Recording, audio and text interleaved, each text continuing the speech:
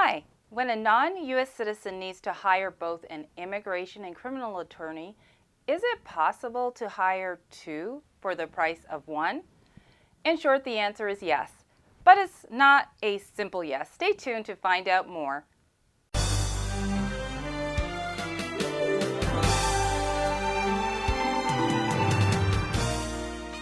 A non-U.S. citizen residing in the United States is always subject to severe immigration consequences whenever facing criminal charges such as larceny, drug use, including marijuana, or driving under the influence.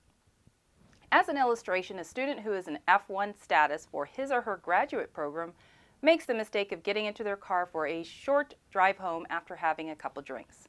The blue lights flash, and next thing, he or she is detained and charged with a DUI. To complicate things, the student I-20 just expired and the new one is set to issue in the next few days. As standard, ICE Enforcement and Removal Office, also called ERO, scans the state criminal charges for the day and discovers the graduate student. A federal detainer is then placed on the student by ICE ERO. First and foremost, the student should promptly accept the offer by the state for a public defender free of charge as a matter of law. In contrast, immigration lawyers are not free, and seasoned immigration lawyers who can actually navigate the cross sections of immigration and criminal law are rare and costly.